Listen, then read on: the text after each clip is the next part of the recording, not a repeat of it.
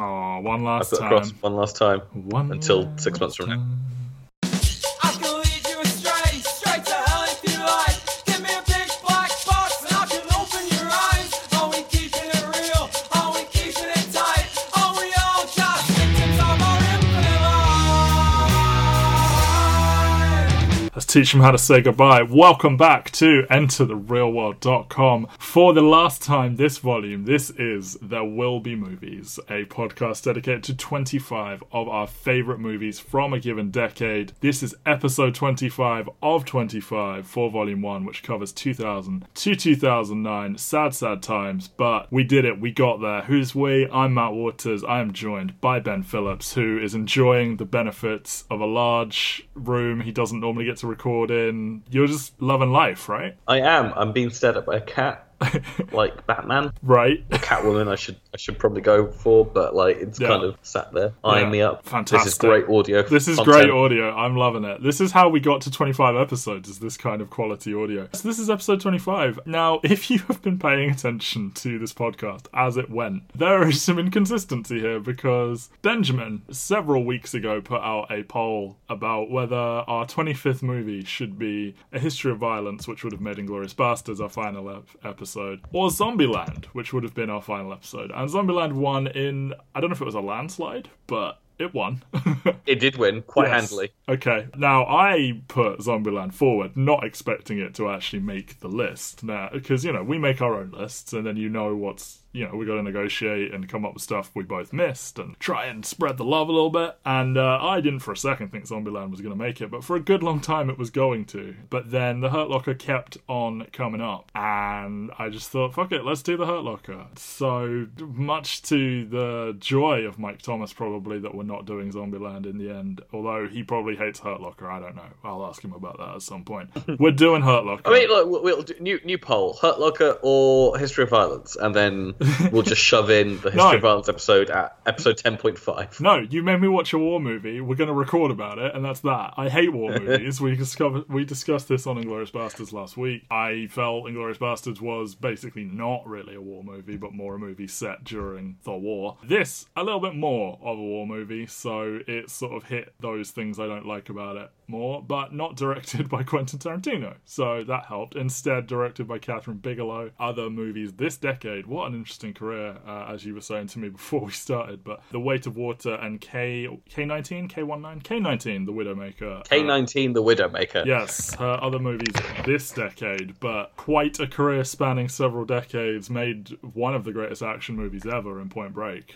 This has become her niche now, like her and Mark Bowl, who wrote it. Like this is their deal now, as they went on to make Zero Dark 30 and Detroit, which is and not Detroit, good. which is less like this, but they made that as well. And it's good to have another woman on the list, quite frankly, because I think we lamented about that much earlier. Yeah, if you haven't seen Strange Days, watch Strange Days. That one's really good.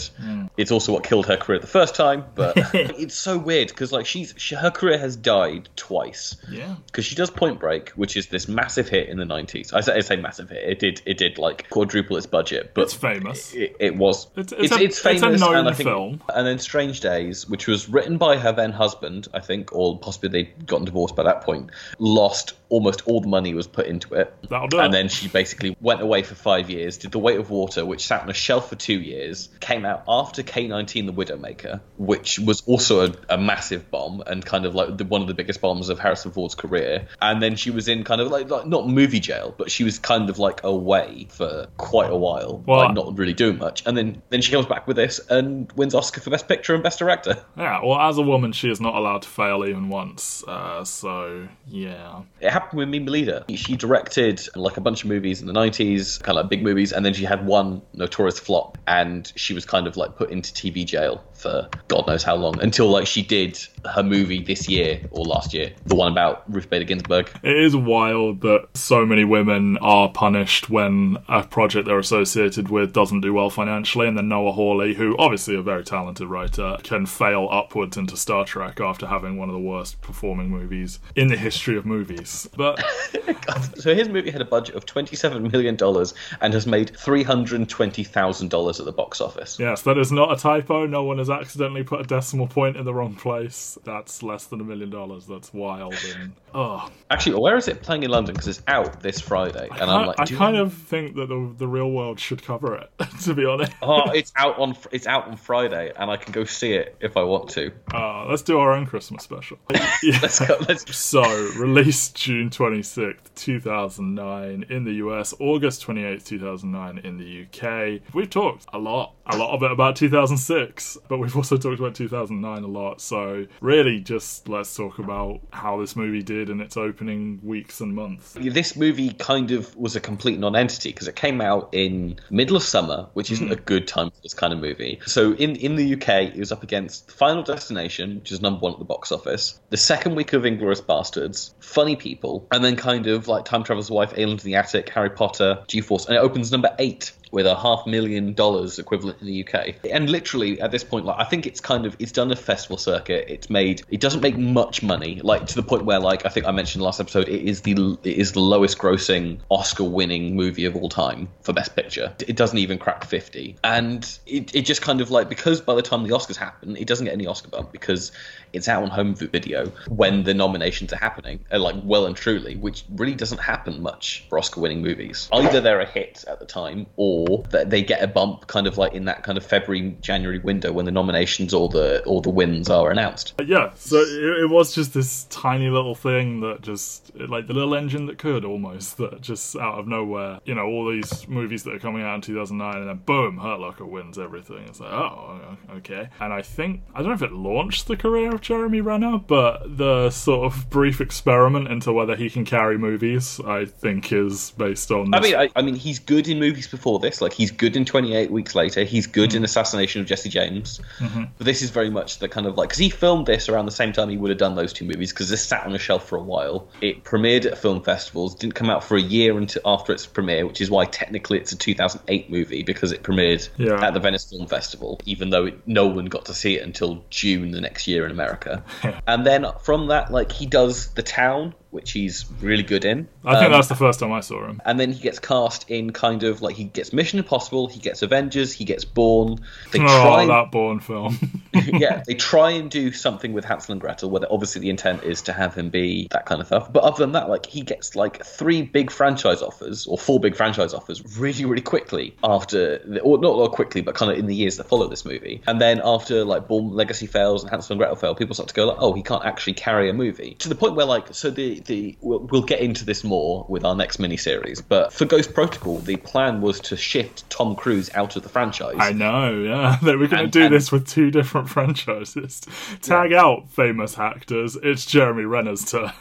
Yeah, exactly. So, like, the whole point was, and then they bring in a new screenwriter at the end and his first note is, don't get rid of Tom Cruise. So the entire third act of Ghost Protocol is rewritten on the fly to not be an explicit goodbye to Tom Cruise. And then obviously, like, the next 2 Mission Impossible movies are some of the most fun action movies you got this decade. But again, next miniseries. Yeah. But yeah, it's this whole thing where, like, I still think Renner's really good in, like, little tiny things. I think he's really good in this, like Hurt Locker, The Town. He is annoyingly good, given what a massive asshole he is. Yeah, exactly. Like, I mentioned to my partner that we were doing Hurt Locker, and she was like, with all the new stuff going on at the moment? And it's like, yeah, with all the new stuff at the moment, it's not. Look, we can't control when he's going to get away with trying to murder his ex-wife, okay? Yeah. To the point where, like, Disney were contemplating firing him from the do it. Just do it. Just literally have any other actor in the world play veteran Hawkeye teaching, hopefully Haley Steinfeld. I don't know if that rumour is dead or not. That's the best thing is, like, she commented recently at premiere that she was not sure whether or not the series was happening anymore. And I can only imagine that comment is based on the fact that I don't know whether or not it's happening if Jeremy Renner doesn't do it. And it's like, no, I would watch a Hawkeye series with you, Haley Steinfeld, if it was just you. Motherfucker, they replaced Terrence Howard with Don Cheadle just like that. The last time I legitimately enjoyed Jeremy Renner in something, because he's not good in Tag. I wanted that to be a really good role for him, and I was just willing it to be like a great little part, and then it just never quite threads the needle or goes to that next level. Yeah, it's Arrival. He's really good in Arrival. I know people on this website are like not big on Arrival, but yeah, Don't worry. I'm a big Arrival stan. Maybe we will rebalance those scales next year. So this is 131 minutes long, a smidge long for my liking, and I think because it is in that sort of documentary style, it just feels like here's a sequence of events, so it makes them feel slightly less crucial to the narrative. But then I know what I would cut. I know exactly what stuff I would cut from this movie to kind of make it a bit leaner. What would you cut? I would cut all the stuff with the body bomb and him becoming a rogue vigilante, even if I understand what it means for the character. Yeah. Like his audition for Mission Impossible. Yeah, exactly. Like that kind of quarter of the movie is I just kind of go like, right, we can pull this out. Yes. And leave all the stuff with the fun cameos and stuff like that in the movie. Yes. So this was made on a budget of $15 million. Surprised it got even that much money given some of the stuff I read about the luxuries they were denied. How fucking awful this movie was to make. Brought in $49 million, so a decent number considering like it sort of came and went and was on DVD before it even got its Oscar nom. I mean, like the whole thing is like it comes out in the summer and it's kind of, I don't want to say it's billed as an action movie, but it definitely feels like they're going for that kind of like blockbuster type thing. Three men versus. Yeah, it's really weird because obviously like the movie is not that. Like the action scenes of this movie are not particularly exciting. Well, no, they kind of like dangle an action scene that never ends up happening most of the time. That's its big trick that it does repeatedly. Yeah, again, it's quite similar to Inglourious Basterds in that it's a movie about tension where you don't want something to happen. The thing you want to happen is for them to have a nice time and not have to like... Can we all just get along and get out of this illegal war in Iraq? Mark Bowl, the writer, was a freelance journalist once upon a time, and he met Bigelow after she produced the adaptation of an article he wrote for Playboy. They don't commission TV shows like they used to anymore, folks. It's all comic books now. And this led to a one-and-done series called The Inside. Ben, you've seen every TV show in existence. Have you seen The Inside? I've not seen The Inside, I'm sorry. I've seen a lot of the stuff that he's done otherwise, though. Oh, well. You missed the most important one. You haven't listened to Serial, so you haven't listened to Serial Season 2, which was him basically going like, they won't make this movie, but do you want to make a podcast about it? Awesome. He also did the story for Call of Duty Modern Warfare. Advanced Warfare. Yeah, that's such a fucking gimmick casting. Like, hey, you wrote 2 well-received war movies, you want to write a game that's set in fucking space? Like, that's a different thing. So he spent 2 weeks embedded in Iraq in 2004, and he was constantly emailing Catherine Bigelow about his experiences out there, and he set out to write what he called the first Iraq War movie that truly shows the experience of the soldier, because the sort of, I think as he put it, the CNN reporters don't get embedded with the elite units, and they needed to show people that are like really fucking good at their jobs and stuff and do very dangerous shit. And to go along with this aim of authenticity, my word, they filmed in Jordan. They wanted to film in Iraq, but they were told by the security team, we cannot guarantee you will not be killed by sniper fire, which is a fair concern to raise. So they were filming like 3 miles from the border, like, or sometimes even closer than that, which is fucking insane. Jeremy Renner got food poisoning. He lost 15 pounds in 3 days. He twisted his ankle, and he claims that locals threw rocks at them, and they were shot at more than once while filming the goddamn movie. And worst of all, they didn't have trailers with air conditioning, so they are the true heroes here. This is very much a movie where, like, you see behind the scenes, not behind the scenes, but you see interviews with the cast and stuff like that, and all of them are just like, yeah, it was tough. Like, Mackie's like, yeah, we all pissed each other off, it's hot, we're getting annoyed very easily, it was horrible, but it made me believe in filmmaking again. It's like, well... Yeah, exactly. Like, yeah, it's that kind of thing where, like, I mean, both Renner and Mackie have had strong career resurgences afterwards. Brian Garrity's the only one that hasn't, like, popped. I mean, he's got a lot of film and TV credits. I just haven't seen a lot of the stuff he's in, or I don't remember it if I have, or I don't remember him if I have seen. Yeah, at the moment he's obviously got the kind of done a lot of stuff with the Chicago PD universe. He was on that show. He was on Boardwalk Empire after it as well. So like, he's done some TV stuff. God, that cast.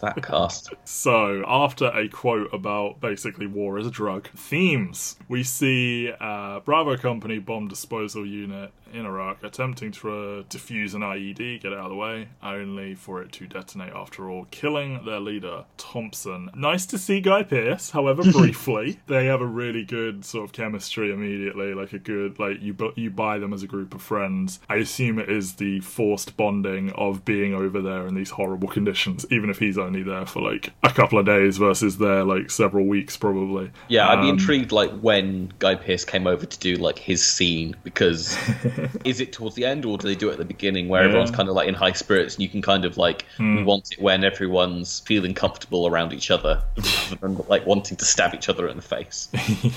Yeah. So right away, we've talked offer about, I think you put it as, like, they're sort of just presenting this to you without judgment in some ways. But, like, I can't help but see things like Anthony Mackie's character, Sanborn, just raising a gun at a civilian who's trying to talk to him and being like, yeah, go fuck off. Like, this isn't a meet and greet and everything. It's like, sure, but, like, you are illegally in this country, dude. Like, don't raise guns at civilians. But then that is, of course, offset by, like, you see them getting, like, really twitchy with a guy who's just standing there with a phone, and it was right to be that way because that dude kills their fucking leader by, like, setting that bomb off. And it's almost ludicrous how, you know, like, you see the big bomb suit and, like, how far he's got to walk and how slowly he has to do it, and this dinky little robot and the dinky little cart that breaks, and it all seems so, like, overkill. But then a man dies and it's like, oh, okay, yeah, this is how life is here, and it may seem silly, but it is fucking necessary. Yeah, and it's kind of going like, this is all kind of bullshit, where it's like, well, who built the car? Oh, the good old US Army. Like, they're over here with stuff that doesn't work to do this job that no one should be doing. No. because again, as you said, it is an illegal war. Yes. Let's keep hammering that home every few minutes. Yeah, I mean, like, and I think that's one of the most interesting things about this, is that this is kind of the first movie to nail this conflict in terms of movie. Like, I think this and Generation Kill were both in the same year, both kind of like different examinations of it, where Generation Kill's that kind of David Simon widespread kind of like look at the kind of like the ground up kind of fuck up that this entire thing was. And obviously Generation Kill's got this like 7 episodes to kind of do this stuff, whereas Hurt Locker is kind of more interested in a person rather than the systemic issues with the invasion of Iraq. And so there's more time for character stuff, and it's more of a kind of psychological profile. But I think both of them kind of nail just how dumb this was. You've had stuff like Jarhead, which is not a great movie, attempt to cover this warfare. And like there've been good movies about Iraq warfare before, like Three Kings is a good movie, but that's about the previous Iraq war, not this kind of current one. The sequel. But I think it's interesting that 2008 is the first year, like we're 5 years post the fact, and it's the first year where, I mean, obviously like Obama gets elected, and there's this kind of like, I feel like there's a general consensus tide turn against this warfare in kind of the way that media presents it. Obviously there were people at the time who were very much like, this is bad, this is illegal. Yeah.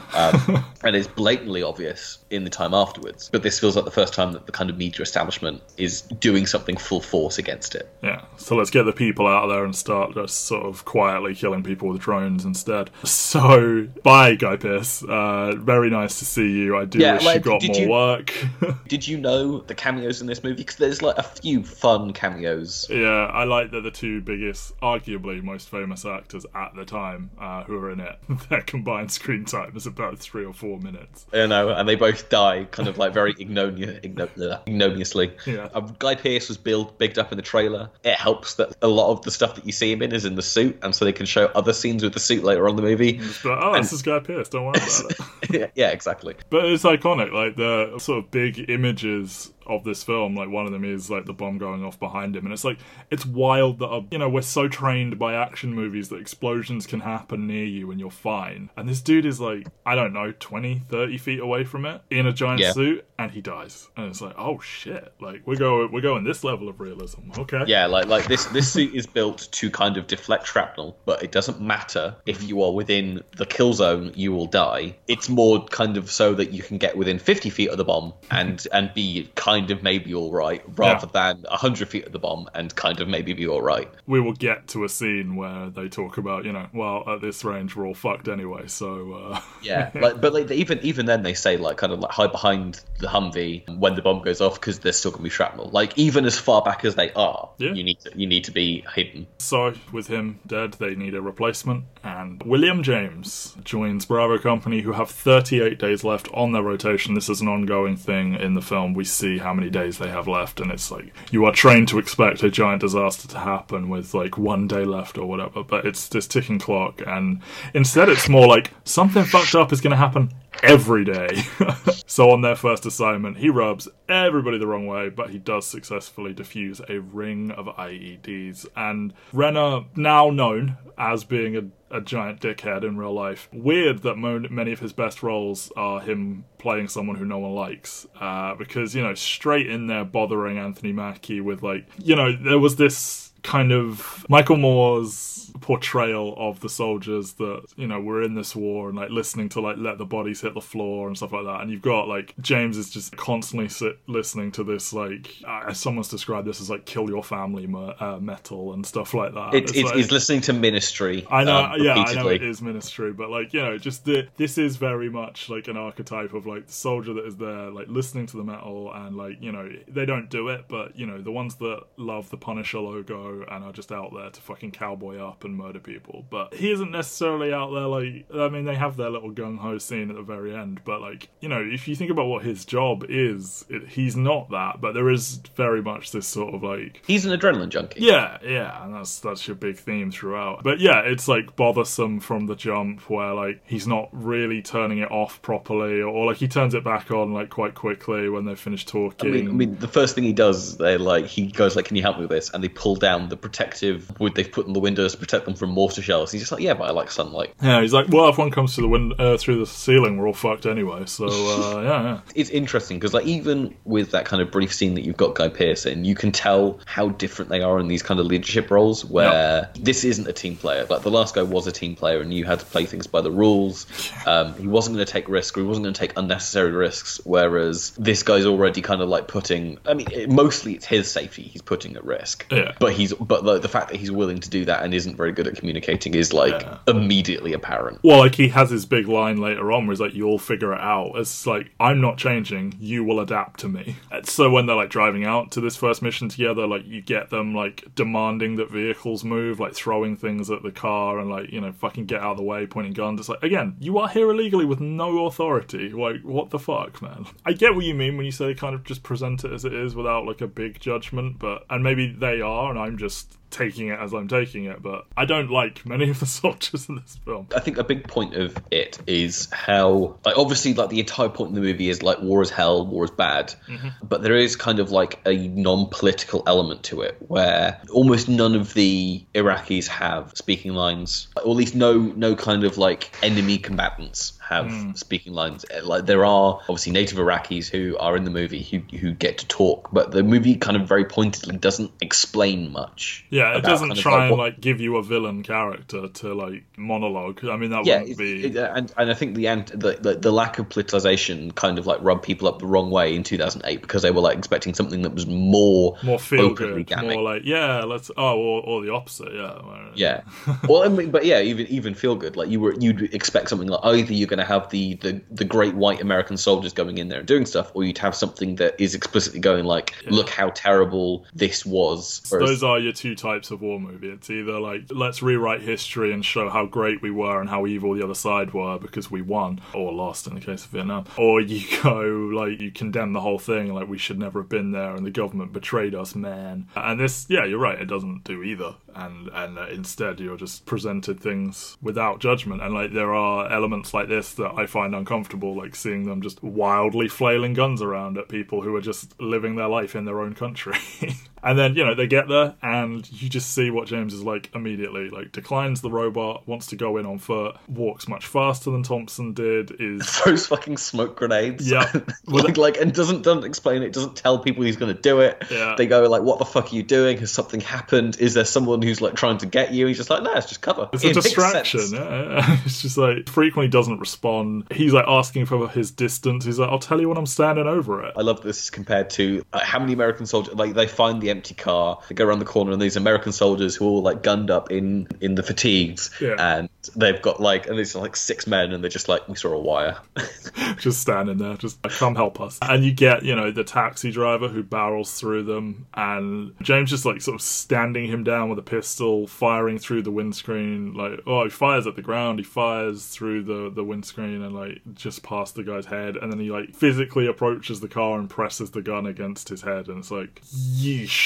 I love kind of what the movie's doing is that like you never know why this guy's done this. Like, is he just a guy who wants to get somewhere because he's got something to do and doesn't give a fuck about the American army? Is he doing it because he is on the side of kind of whatever kind of terrorist organization there might have existed at that point? Yeah. That's the thing. Yeah, they want you to think any of these people could be completely innocent and being like unfairly sort of looked up and down as if they are a terrorist, or the complete opposite of like, hey, you may think this is an innocent person, but bam, you're dead now. I mean, the entire point of the scene is like once he manages to convince the guy to reverse the car, like his first comment is like, well, if he wasn't an insurgent, he sure as hell is now. Yeah, like, which none of the others appreciate, and he's just sitting there smirking about. Because the once he reverses, there's like 8 dudes like tackle him out of the car and are like holding him at gunpoint and everything. The visual of because he defuses the bomb or he pulls the whatever out, and then he starts tugging at the wires, and it's like, these are such like volatile things that can just go off at random,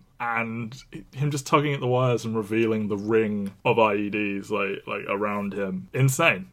Like such a crazy shot. And then I mean this is the shot that's on the poster, like the scene of him kind of like pulling the 6 IUDs out of like the ground. IEDs, very different thing.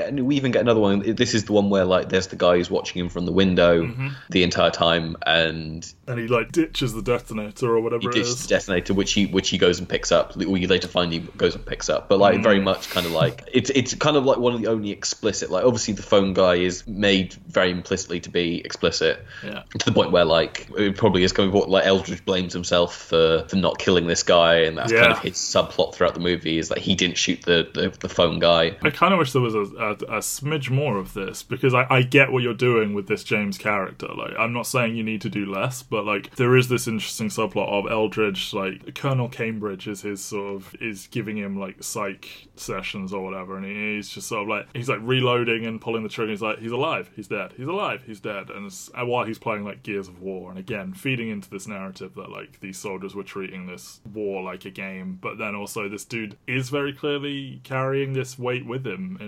I like how this ends up playing out for him and everything. You wish, it is that kind of thing where like it kind of feels a little bit jarring. It feels like Eldridge's story is a little bit half-baked in comparison to Sanborn and James. Like, I think Sanborn and James have this kind of like complete arc in the movie, and Eldridge does too, but because it plays off with this kind of like fourth character who isn't in there as much as the others, or doesn't interact with the others as much, like it does kind of, it has to play away from the others a bit more than what Sanborn and James go through, which is another one of those things where like, and it's probably why Geraghty doesn't kind of pop as much from this movie, is that like it isn't bad, it's actually like a really interesting kind of look at like PTSD and all these different things where like his decision making is what led to a commander dying, and kind of like is very much that kind of thing where like he probably could have saved this guy's life if he'd been more trigger happy to shoot a civilian who wasn't a civilian. If it was a civilian, like what if the bomb still went off, and you can never be 100% certain with that kind of thing. So like the very next day, not like a week later when they've recovered nicely, they have to go do all this again, and James repeatedly ignores orders, well, not orders, because he is the staff sergeant here or whatever. He ignores protocol. Yeah, and takes his headset off while defusing this like elaborate car bomb. Again, like you see like a dozen soldiers opening fire on a balcony because like they're heading there just to like walk along, and then suddenly there's gunfire from the balcony, and it's just you just see all these soldiers just opening fire on a balcony. None of them can see whoever fired. They are just wildly shooting, and it's like, are these the actions of like a highly disciplined military unit? Like, it's not what you are wistfully led to believe by all the promotional stuff, where it's like, you know, one shot, one kill, all that. But you know, it is what it is. And you also see like David Morse, right? Yes, deliberately leaving a civilian to die when they were savable. He's like, oh, you know, if we get him out of here in the next 15 minutes, we've got a survivable wound. So he's like, he didn't make it, and then doesn't even shoot him or something. Or like, I think you hear a gunshot. You don't see anything, but you do hear a gunshot, I think. Yeah, and it's like, again, this is where they're flirting with making a statement politically, but I think it gets less political as it goes on, almost. Yeah, I mean, I think like the David Morse has got that kind of like interesting moment where like he goes to James. You're and then a wild man, aren't you? You're a wild man. How many bombs have you defused? And obviously, like Sanborn and Eldridge haven't heard this number. A ludicrous number, by the way. yeah, like it's completely ridiculous, but it's like it does play quite easily into this whole thing where like he's an adrenaline junkie. The reason he's out here is because this is the only thing that makes him feel alive. He loves it. He's a wild man. That's true wild man behavior. Fun fact, I saw this scene parodied in American Dad and didn't realize until I watched The Hurt Locker. I was like, oh. Right down to the you're a wild man, aren't you? 873 bombs diffused. That's farcical. Yeah, so, you know, once the shots have been fired and everything, like, they were fired at this car, which is burst aflame, and James has to put it out, and then he has to start, you know, he, like, opens the boot, the trunk for Americans, and it's just a fuck ton of bombs in the boot, and then he immediately just takes off the suit, and it's like, what the fuck are you doing? It's like, well, look, if this goes off now, everyone here is dead, so if I'm going to die, I want to die comfortably. I get the logic. He's so matter-of-fact about it. Yeah, and he's probably completely right. Like, the suit will do nothing, so I might as well take it off. Yeah, and then you just systematically go through the car, just going like, well, it's not here, it's not in the back seat, it's not under the front seat, it's not in the... And you got Sanborn constantly being like, we can stop now, like... All the people are out of the UN building, like, we can go, our job is done. But that's not how he sees things. You get this whole, like, sort of secondary bit that's happening where Sanborn has ended up on the rooftop trying to, I guess, find the guy that fired the shots. Yeah, well, to the point where, like, James has told Sanborn to go away because he doesn't want Sanborn being near him. He wants Sanborn away from him. He wants Eldridge, the one who's going to be, like, paying attention to him. The complicit one. He's like, specialist, you're staying with me or whatever. And, like, there's, like, a guy with a video camera. There are 3 men at the top of a tower. They're starting to seemingly signal each other, and it's this incredibly tense thing where he's just like, where do I point my gun? And like Eldridge is like in a position where like he is kind of a sitting duck as well, and you're just sort of waiting for an attack to be mounted that never is. But it's so tense while James is just casually not in the seats, not in the oh, the stereo is hooked up to the windshield wipers. That's weird. Let me just go rummage around in the front. Yeah, like I love that he fucks up and then the windscreen wiper goes off and he's like, that shouldn't happen. But also like it's that this could kind have of been like the bomb, man. You see him toss the headset off. This is it for him. It's like, I don't give a shit about what the missions are. Send me towards a bomb. I will defuse it, or one day one might get me, but I'm going to defuse every fucking bomb I can. And so he is ignoring these orders, and he is tossing off the headset. And then isn't he like, have you got my tools or whatever? And then he just he's like, right, we can go now. And it's like, dude, like everyone else here is like angry and tense and het up and everything, and he's like, that was a good one. And then Anthony Mackie punches him in the fucking face. Yep. Great stuff. The other undercurrent of this movie is this kind of like view on masculinity, and we don't want to harp on it too much because obviously, like, I mean, this movie is directed by a woman who she's coming at this with this outsider written perspective. Where like, obviously, this script is written by a guy, someone who was embedded with these kind of soldiers, someone who has taken artistic liberty with like what these kind of soldiers do, because an EOD would not do half the shit that they do in this movie. That scene right near the end is like, no. and also Yeah. the sniper scene as well. The sniper scene's probably like one of the big ones. But yeah, like I think that he kind of conflates a lot of soldiers into one thing, and I think it's one thing that when soldiers view this movie, they don't like. Yeah, I read this like lengthy section about like, you know, backlash from veterans, and it's like, oh, it's so laughable, some of the uniforms. I couldn't even get through it because of that. It's like, dude, come the fuck on. Like, every film in existence has this kind of shit where it's like, oh, well, actually, this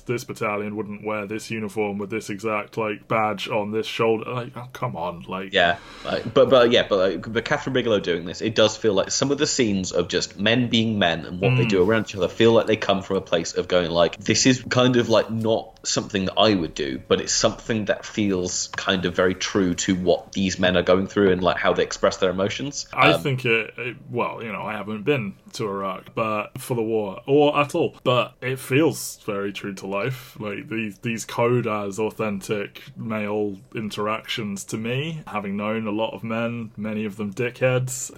It feels right. Like, I'm just trying to think, like, are there other women in this film? There is precisely one woman in this movie, and it's Evangeline Lilly. Evangeline Lilly for about 2 minutes, one phone call and like one scene, deployed in a very similar way to how Anna Paquin was used in The Irishman this year, I feel. But yeah, it's like there is a complete lack of femininity in the actual casting of this movie, but there is a very definite feminine guiding hand to these male-on-male interactions. You mean one of like actual authenticity that's not trying to dress it up to be something it isn't? Yeah. So a couple of weeks later, I think ish, I sort of lost track of what day it was, but I know it was. I think it was 10 days later. But yeah, you can tell they've kind of gotten a bit sick of him at this point, because this scene starts with like they blow up one thing that they find down a kind of crevice ditch. I don't know how to. It's very big. And then I forgot my gloves. It's like, dude.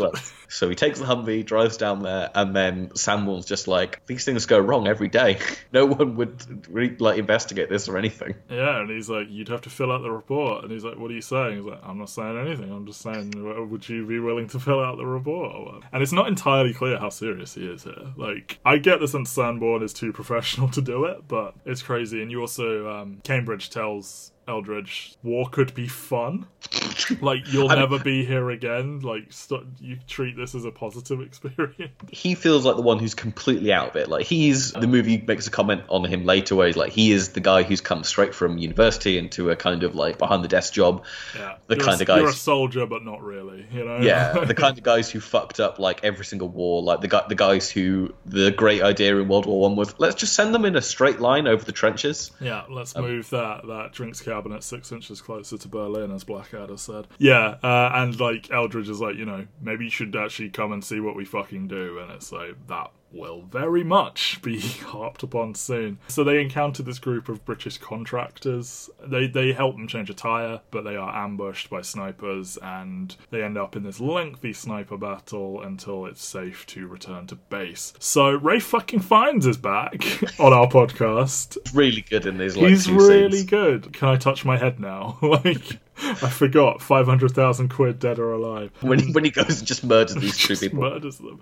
He's so, like, I don't know why. I think I've just seen so much where he's playing these, like, upper class, like, just posh, can't get their hands dirty type people. And then seeing him in Bruges and seeing him in this, it's like, yeah, he's an authentic kind of, like, rough and tumble badass guy. Like, he's obviously still, like a posh soldier. And you see, like, the infamous playing cards that the soldiers in Iraq had, where it was like a deck of cards that had 52 like high priority targets they were there to kill. It's like, oh look, we got 2 of them here. It's like, ugh. Like, this is all, it's like a nice subtle little thing to throw in there without comment, but like, if you're a not completely heinous human being, you see that and I'm like, ugh.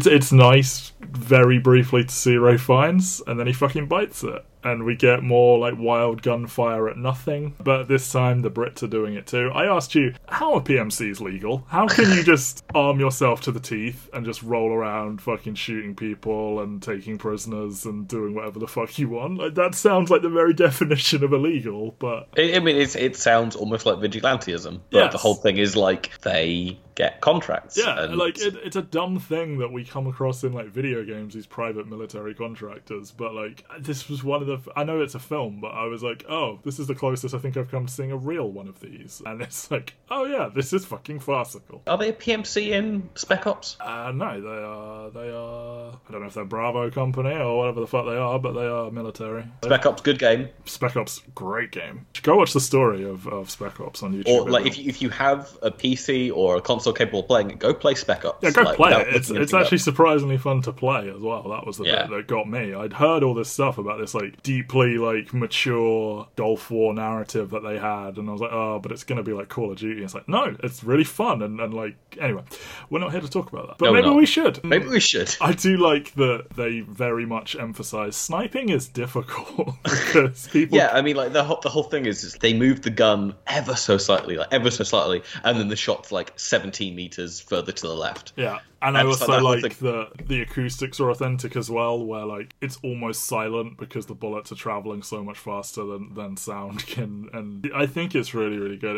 It goes on a bit long, and like as you said, like the idea that Sanborn would just step up and just start sniping for funsies when he's like a bomb disposal unit guy. It's like, I don't think this would occur, but hey. Yeah, this is one of my favourite scenes, because I think this is kind of, you get to see another side of James, where James actually, like, in kind of life or death situation where he is not in control, yes, he kind of like manages to become the leader they need him to be. Yeah, he's like helping Eldridge clean the ammo, telling him he's doing a good job, giving Sanborn the like fucking Capri Sun or whatever it is instead of himself. How fucking disheartening is that like even in the middle of this kind of military conflict, the US Army sends him out there with fucking Capri Sun. Yeah, you know, you assume based on how James has behaved so far that drink is for him, because he's like, yeah, can you grab one? And it's like, I think we've got bigger things to do right now. But then like you can see them both, but you can see the physical effects of the heat on them. Like Anthony Mackie does not look well here. No, he doesn't. And like even like every shot of Randall, he's got like a fly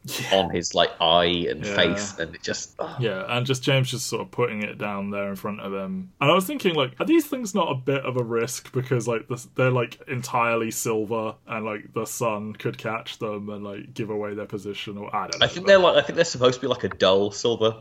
Okay. It's the similar thing you get like when you finish a marathon. That kind of like it doesn't. Oh yeah. Like it's a dull silver. It still like absorbs the heat to kind of like help you, but it doesn't shiny reflect. And I like Sanborn like placing the empty clip in front of James, who then just yells at Eldridge to get more, and like just sitting there, like keeping his sights trained on the target, but just waiting and then reloading. And I mean, it's almost paternal in a really interesting way, that like in this hyper masculine thing, like he has to mother these people, even down to like, because obviously like whilst they're happening and Mackie's kind of like keeping an eye on these enemy soldiers, Eldridge spots something going on across the way. Yeah, they're about to get flanked, and he shoots the guy dead, and that's kind of the end of it. I think it just goes on for so many hours that they're like, all right, let's just go, because I don't even think they get all of them, do they? Yeah, they get all of them in the building. You get another one of these kind of like great slow-mo shots where the movie kind of like changes to this high contrast view, and like they only do it, and they don't do it to show violence. It's not like a slow-mo shot to show them like blowing up someone's head. It's just this high contrast shot of the bullet or the casing falling out of the sniper rifle and kind of like flipping on the floor, and then the enemy soldier's dead, and then they just carry on waiting, and then eventually they head on home and drink too much and fight and get very bawdy and masculine. Which is like this scene is probably the most emblematic of that feminine touch to presenting this scene, because obviously like this scene gets dark he quite fucking quickly. pulls a knife on him. But like it doesn't get to a point where like you actually think he's going to kill him. In another movie you could see it turning into this thing where like, oh look, these guys are going to turn each other and be the death of this kind of group. But this movie kind of like plays it off as being like, well, they're not going to do that, but they're expending this energy in ways that are definitely not constructive. They're just railing up against each other, like Sanborn very clearly not comfortable having like, I don't want to say control taken away, but you know, in that situation where he is like completely pinned down by James, and like he cannot physically move. He can't handle it, and he's got to pull that knife. And it's like, you know, it's not that he should just let James continue to sit there and like fucking rodeo ride him or whatever the shit he was doing. But it's like this very dark thing where like men frequently only know one form of power and expression, and it's physicality. And like the extreme frustration when that doesn't get them somewhere is when things can turn quite dark. You're trained to think Sanborn's a very nice man, and like, you know, you want him to punch James earlier, but like in this scene here, it's like, oh shit, okay. Even someone as nice as you possibly needs some therapy. And this comes after this kind of like very vulnerable moment for James where like they find his box of stuff that almost killed him, which has like the detonator from earlier on in the movie that was dropped on the floor, and not at all worrying behaviour here. Yeah. No, and most tellingly his wedding ring. Yes, this is a box full of things that almost killed me. And then it's like, I thought you said this was a box of things that almost killed you. Yeah, like I said. And yeah, he tells the story of how like he got his girlfriend pregnant, they got married, I guess because she was pregnant, they got divorced, but they still live together, and like it's a whole complicated situation. And yeah, and they call his wife or ex-wife stupid, and then he very immediately jumps to defend her, where it's like, I don't hate her, it's just stuff, like, things don't work out. Like, yeah, there's no ill will there. It's just this kind of thing where it's like, there's a reason why he's over here. There's a reason why he's not with his son. But and it's because he can't function in society for whatever reason. It's like we're going to see that scene at some point. And just them, or just generally them taking turns to fucking punch each other is dumb as shit. And like, and they paint the fucking target on his chest. I know, because he's like, I don't even think they say like what the punch is for, do they? Like they say, I owe you one, and like because they punched him in the face. Yeah, but like the thing is, but it's Sanborn on James. It's not. Oh, and then he says, "You hit me harder than I hit you, so I owe you one." Oh, okay. Yeah. Eldridge says, "You're not very good with people, are you, sir? But you're a good warrior." And it's like, So, fast forward to them with 16 days left on their rotation. The unit and Colonel Cambridge find a cache of stolen American weapons and a dead boy that James strongly believes is one that he befriended earlier in the movie. And after clearing this situation, Cambridge is blown up by an IED. So, you know, you get Cambridge, like, patronising the locals, like, trying to get them to move, like, gradually losing his patience. It's very dangerous here in this country where you live and know exactly what's going on. Maybe you should leave. Maybe you should just not be here where you have every right to be, and I don't. And, like, you know, you see it, like, where all he knows is how to reason with people, or when people aren't listening to what he thinks is reasonable, he's like, I don't know what to do. I'm angry now. I like that every time you go back to the scene, there's more people there kind of, like, arguing with him. Yeah. So this kid that James meets, who claims he is called Beckham, I'm like, I don't know if this kid's nice and charming. Well, even if everything he says is like completely awful. Yes, he does drop an N-bomb, but he does drop an N-bomb, but that also feels like it's the kind of thing that I can imagine, like that kind of kid in this kind of era who probably only experiences American culture through movies. Exactly. Yeah. I'm not saying you can get away with it, but I'll give that one a pass. This feels like true to what someone from a country that would not have the experience of kind of like racial turmoil. There's no context there to go with that. So, you know, you see James kind of, you know, he's like buying DVDs off him that are clearly like, you know, bootleg and playing football with him and everything. And then like they find this kid in this, is it like a school or something? It's just an abandoned building. Yeah, like I mean, it could be a school, but it's definitely like something with big wide open spaces, and it's like full of these weapons that have been like stolen from the US Armed Forces or like possibly sold by a Tony Stark like character. And yeah, like he is convinced that this boy they find is Beckham, and I like that. Like, I don't know, like the kid looks so sort of fucked up that it's like you kind of just go with it and you're like, oh, okay, it is him, because he like later on is like goes looking for him and he's not there, and but the others are like, why is he so sure it's him? And I think he even says like they all look alike. And it's like,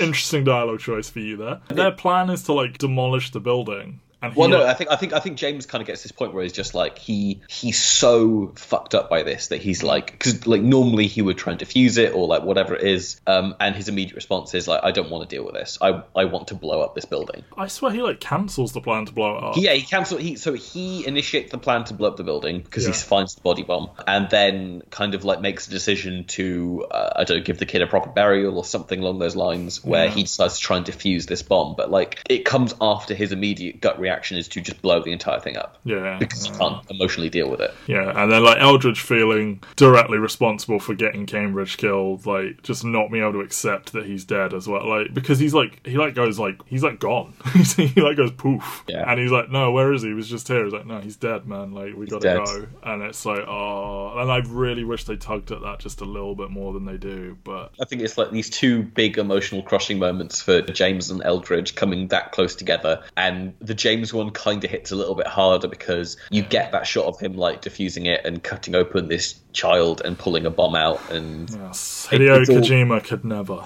It's kind of fucked up. It's something that I think is probably one of the more controversial bits of the script, is that like I don't think there's ever been a confirmed use of a body bomb. Yeah, it does feel very Hollywood, doesn't it? Yeah, like it feels like this is something you hear as urban legend. It's not something that happens often, and for these guys to find it in this movie kind of comes off a little bit like you're trying to sensationalize this in some way. Like maybe it has happened, maybe someone has tried to make it happen. It just seems like way more trouble than it's worth, given all the other things they could put a bomb inside. Like, yeah. Anyway, moving from one bit of the movie that I agree could go to a very dark other bit. James forces this merchant that Beckham works for, is the reveal, to drive him out to what he believes to be Beckham's house at gunpoint, and then he kind of just thinks better of it and is forced to return to the camp on foot. I think it's like he goes to this guy's house and it's this kind of well-to-do doctor. Yeah, and it's like, this doesn't feel right. Like, if this kid is like selling bootleg DVDs, working with this merchant, or... I mean, yeah, the whole thing is this kind of like, as we said, like, there very few Iraqis actually get speaking lines in this movie.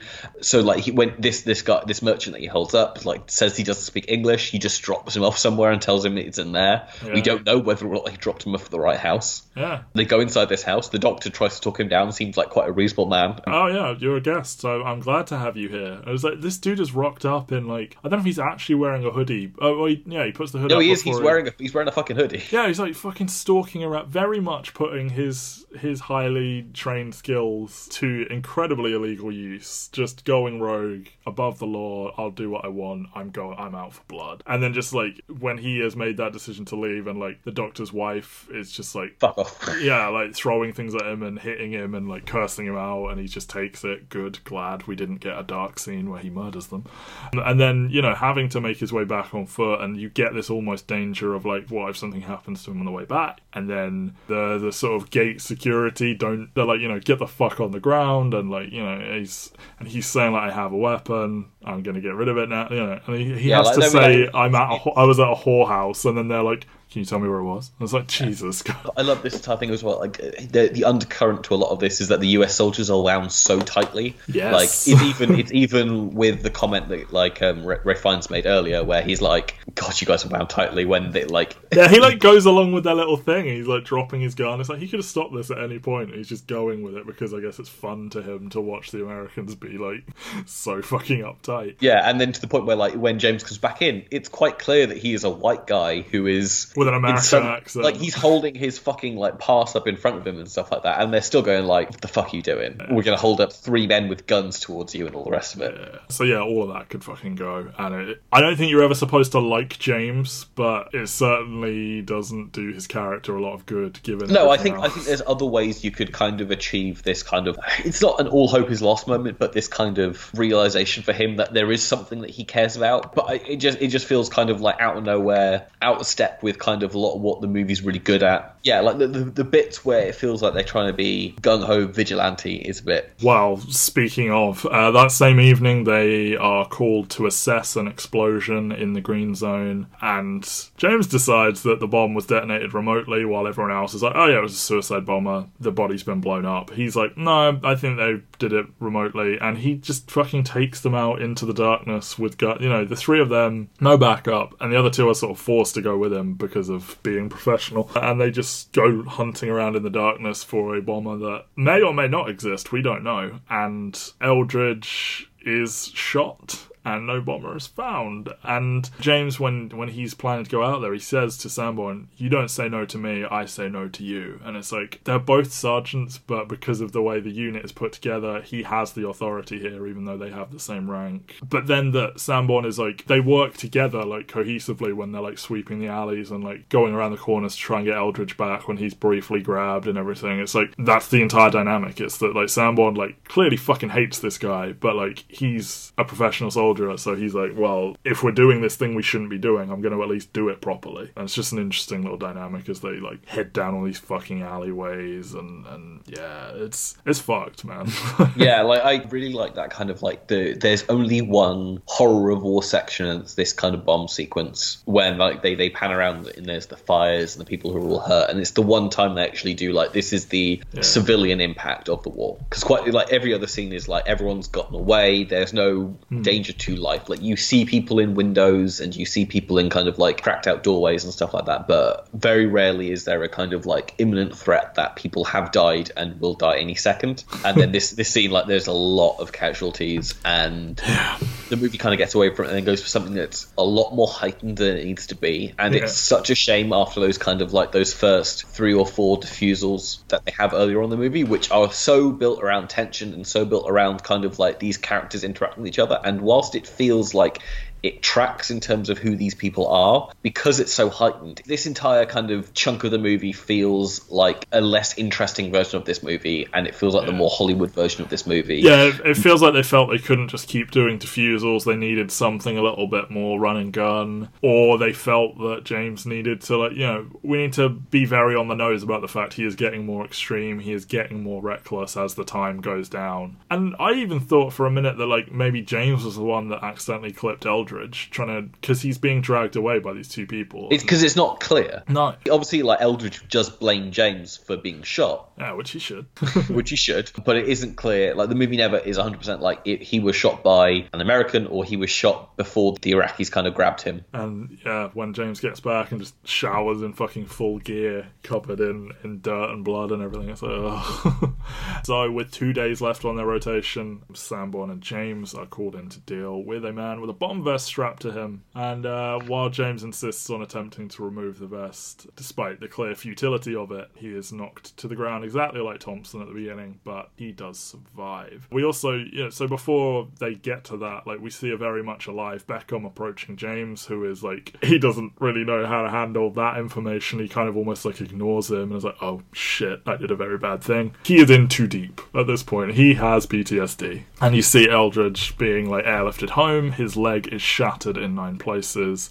6 months until he can walk again, maybe. And good for him for giving James shit about an adrenaline junkie and being like, you know, I blame you. You fucking should. This guy got you shot. Like, this isn't supposed to be how your job is. And he took you into a more like active combat situation and you got shot. Yeah, I mean, I really like that kind of turn that he makes where like he starts ripping into James, being like, you're an arsehole, you're an adrenaline junkie, like blah blah blah, and then he immediately turns to Sanborn and goes like, I'm safe, dude. Like, it's just this immediate turn from like one thing being incredibly angry to this person's my comrade, my brother, my teammate, whatever, like I have his back because he's like, not maybe doesn't like mean a lot to me, but definitely like they are bonded by the experiences that they've had together over the course of this year. Yeah, and then he gets to go home and be safe.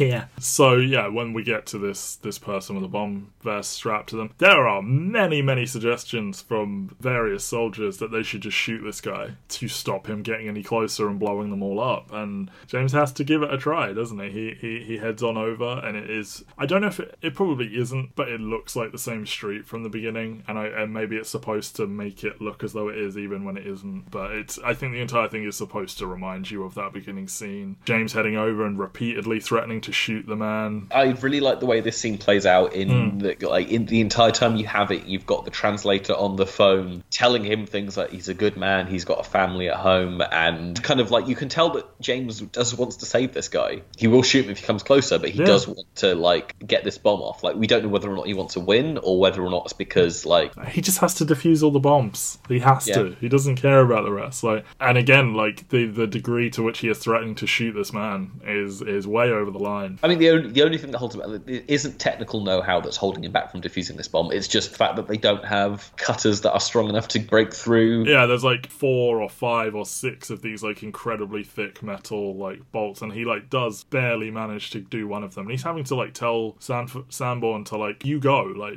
I'm gonna do this, but you know, he's like, you've got 45 seconds, like go. And it's like, clearly you're not gonna do this, because he struggles to do one of them, and he does do it, I think, but then it's like, but there are 5 more, and it's like, you should never have even started this. And like him having to apologize profusely to this man as he leaves him, he's like, look, I can't, I'm sorry. And it's like, we never know, has he ever failed before? And he probably has, but like, is there a human life present? Exactly. Like this is the only time in the movie that you get to see a human face on one of these. Like, everything else is, there's a step removed. Like, you know, they're built by people, you know those people are presumably nearby enough to kind of like trigger them from a mobile phone or however they need to do it. But this is the first time that this is a person with a life and a family who wants to live.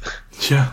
It's so fucked up, and like all of the extras in the movie are Iraqi refugees displaced by the war, and this bomber, I believe, or he's not a bomber, he is an innocent person who has a bomb vest strapped to him against his will. He had some acting experience in Iraq, so like Catherine Bigelow picked him out to do this, and like, yeah, it's like just a hauntingly dark moment as like this guy desperately wants to live because he has a family and everything, and like, here are allegedly the good guys here to save you, even though like they're gonna spend all this time assuming you're trying to kill them on purpose, but like they just can't, and like, this is how this goes, I'm very sorry. Like, yeah, like almost repeating the shot from the beginning as well, with him like the bomb going off behind him, but he of course lives. And then we see, you know, Mackie's so good in this scene. Yeah, when they're driving away and like Sanborn is like breaking down and like saying nobody would care if I died except my parents, and they don't count. And it's like, it takes a while to realize he's crying, because like he doesn't do anything close to kind of like how you expect him to cry. There's no sobbing or anything like that. It's just all of a sudden you realize like his face is wet, and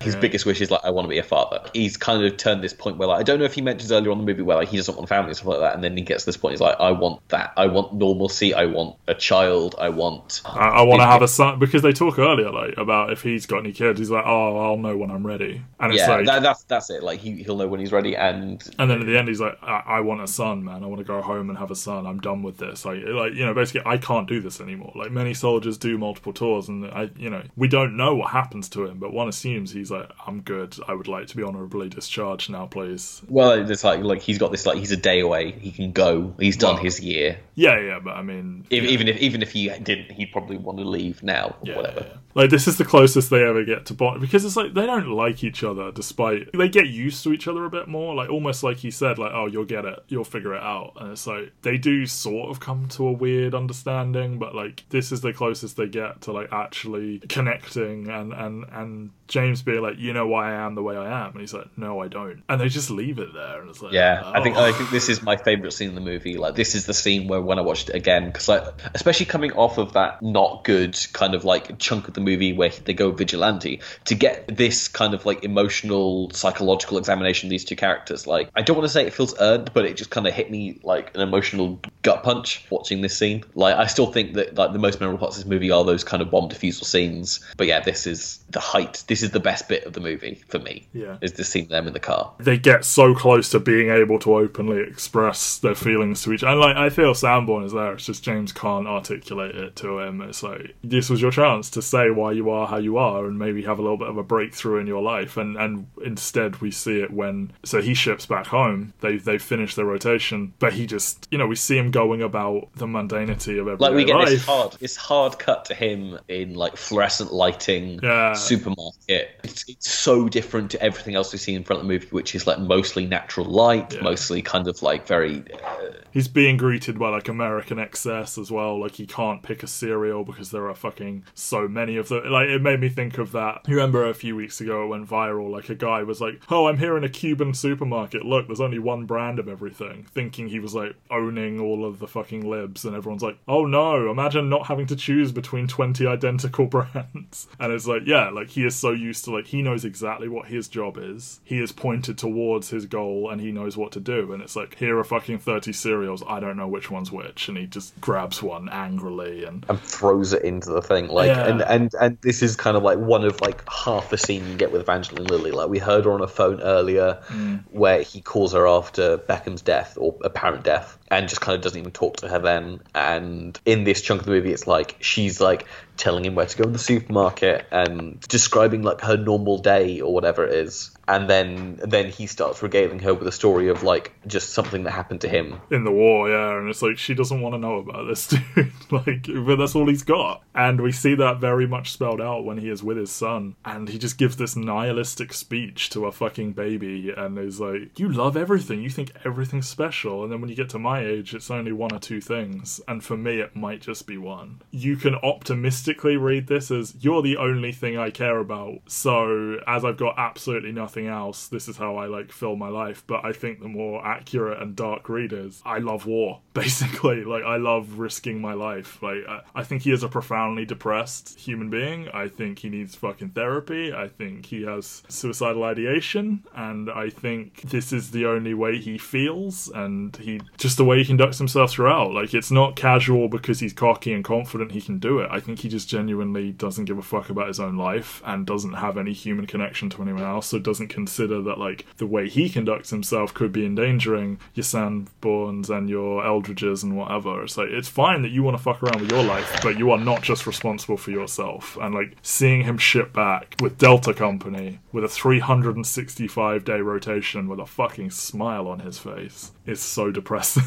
Yeah, again, like the movie is never explicitly about a lot of these things, but yeah, it's just one of those things where like this is such a carefully painted psychological portrait of a man who is unhealthy and has an unhealthy relationship to this stuff that makes it so much more attractive. And I think the movie completely nails that. I think Jeremy Renner's great. I think Anthony Mackie's great. I would probably say Anthony Mackie should have been nominated for supporting actor at the Oscars. Definitely. Obviously, this movie got nominated for a whole load of things. Was this his kind of first big thing? I mean, he'd done 8 Mile before this. Oh, yeah, I constantly, whenever Anthony Mackie was on screen, once he sort of made it, I was like, you know, that's the fucking dude from 8 Mile, right? And they're like, oh my god. He's done a few things, like he's in Half Nelson where he's really good, like $1 Million Baby, 8 Mile, like his debut. But like, yeah, this is kind of like, I think this is the first time he started getting a whole load of awards attention. And I think when he said, like, this made me believe in filmmaking again, it's like, I think this probably also, like, gave you your career almost, because he gets a lot of work now and he deserves it. He's a great actor and he's it seems like he's a good human being as well. But yeah, he is so good here. And Renner, like, if one can detach themselves from the real life man, like, this is a hell of a performance. And the quote at the beginning spells out everything you're going to see afterwards, that like war is a drug, and like he keeps rushing back in because, you know, I guess he feels lost and frustrated and numb, and like this is a thing that makes him feel. And like those moments where his life is literally on the line and he's collecting the trinkets and everything, it's like, this is him self-harming essentially. Merry Christmas, everyone. This has been There Will Be Movies, I guess. I don't like war movies still. This was not the worst.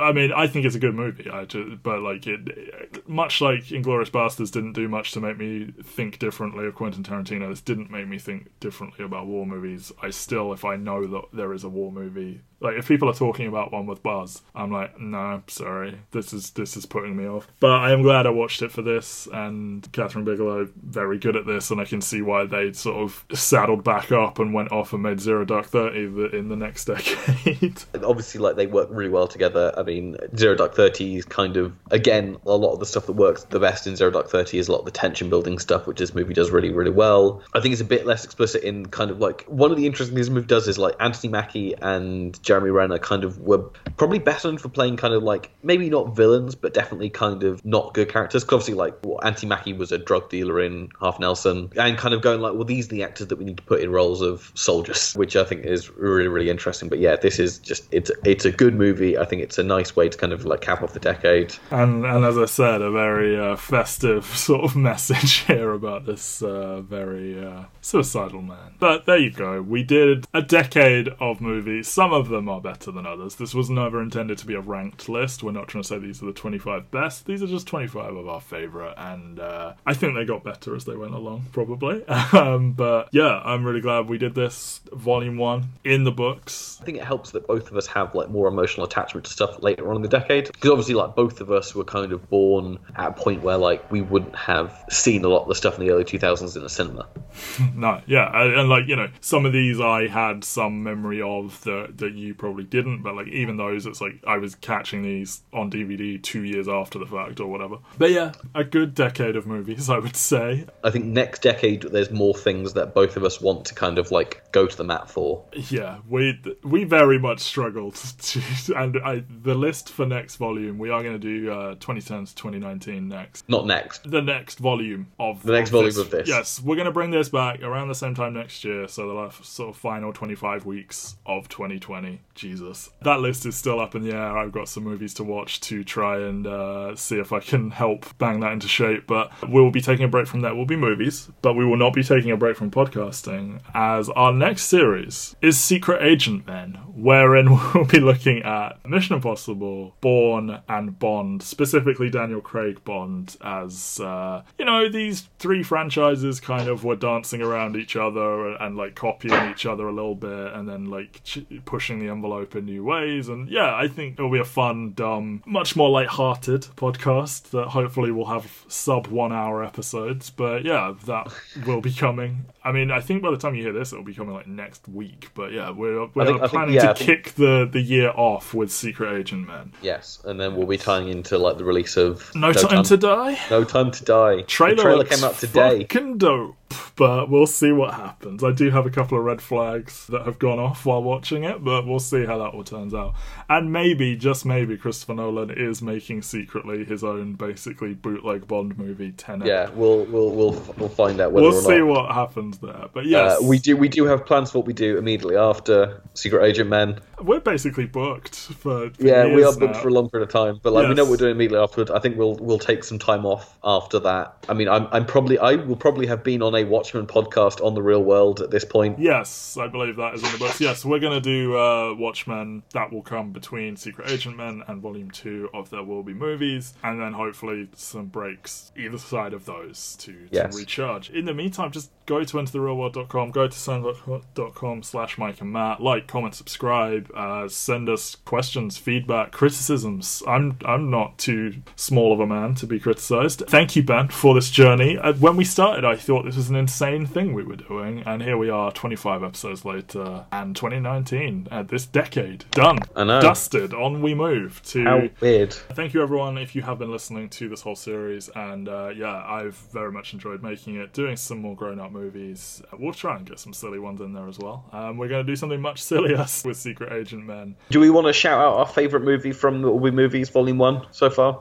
If you go to our Letterboxd profiles, which I might link in the description for this one, I think it's Memento for me. Yeah, you've got Memento as your number one. I just really, really like Memento. It's extremely my shit. The narration, the gimmickiness, the backwards stuff. Yeah, it's just... Yeah, I loved it a lot. I had Children of Men, which Children of Men is my number 2, I believe, from memory. Yeah, Children I mean, of Men I think yeah, the top like 8 movies are all 5-star movies for me on my list. I think they're all kind of like little masterpieces. I'm realizing I don't give many 9 out of 10s. It's almost like if a movie hasn't become a 5 out of 5 for me, then it's more likely to be an 8 than to stay at a 9. Anyway, yes, it was never meant to be a ranked list, but yeah, I fucking loved Memento, and Children of Men still fucks, and A good time. Go check those lists out. But yes, what I've been trying to say for several minutes now is thank you everyone for listening to this. We will see you for more of this next July, but we are on to the Secret Agents, Ethan Hunt, Jason Bourne, and Bond, James Bond. Bye everyone, and thank you for listening to The Real World in 2019. See you in 2020. Thank you, Ben.